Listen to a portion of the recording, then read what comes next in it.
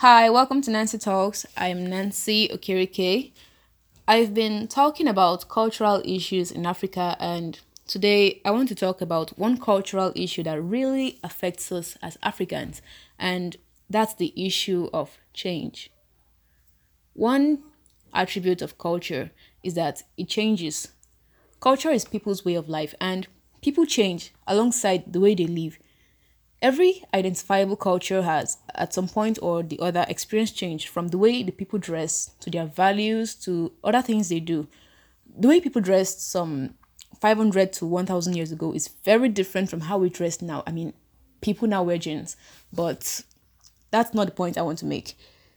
If you look at African culture, you would see a lot that was adopted from other cultures, especially the Westerns. And while this is commendable, where it's an improvement from the previously existing structure, there are some aspects of their culture we are yet to adopt or fully adopt, which I think would go a long way in improving our own way of life.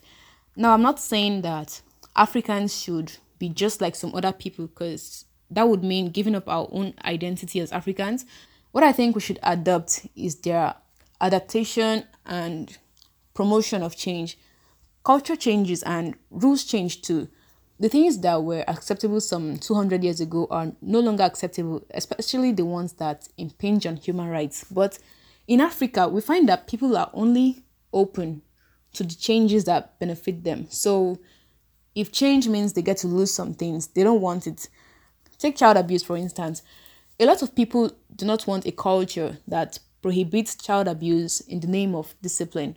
They see it as taking away the leverage they have on their children. So they kick against it, saying it's not our culture, so it shouldn't be imposed on us.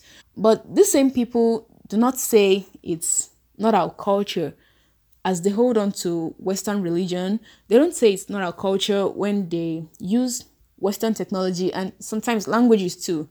And the thing about these outdated or human rights violating cultures that people are holding on to is that they hold on to them in the name of preserving the way of life which is passed down to them. They'll tell you their ancestors did something and it worked for them, so that's what they want to do. And they make it seem like letting go means letting go of their identity. But the change I'm talking about is positive change. That means letting go the part of us that isn't improving us and embracing the ones that move us forward, just like we have adopted some others. And I'm not saying we should only imitate other people's cultures. I think that by ourselves, we can create the change that we want, the change that we need while retaining the positive aspects of our heritage.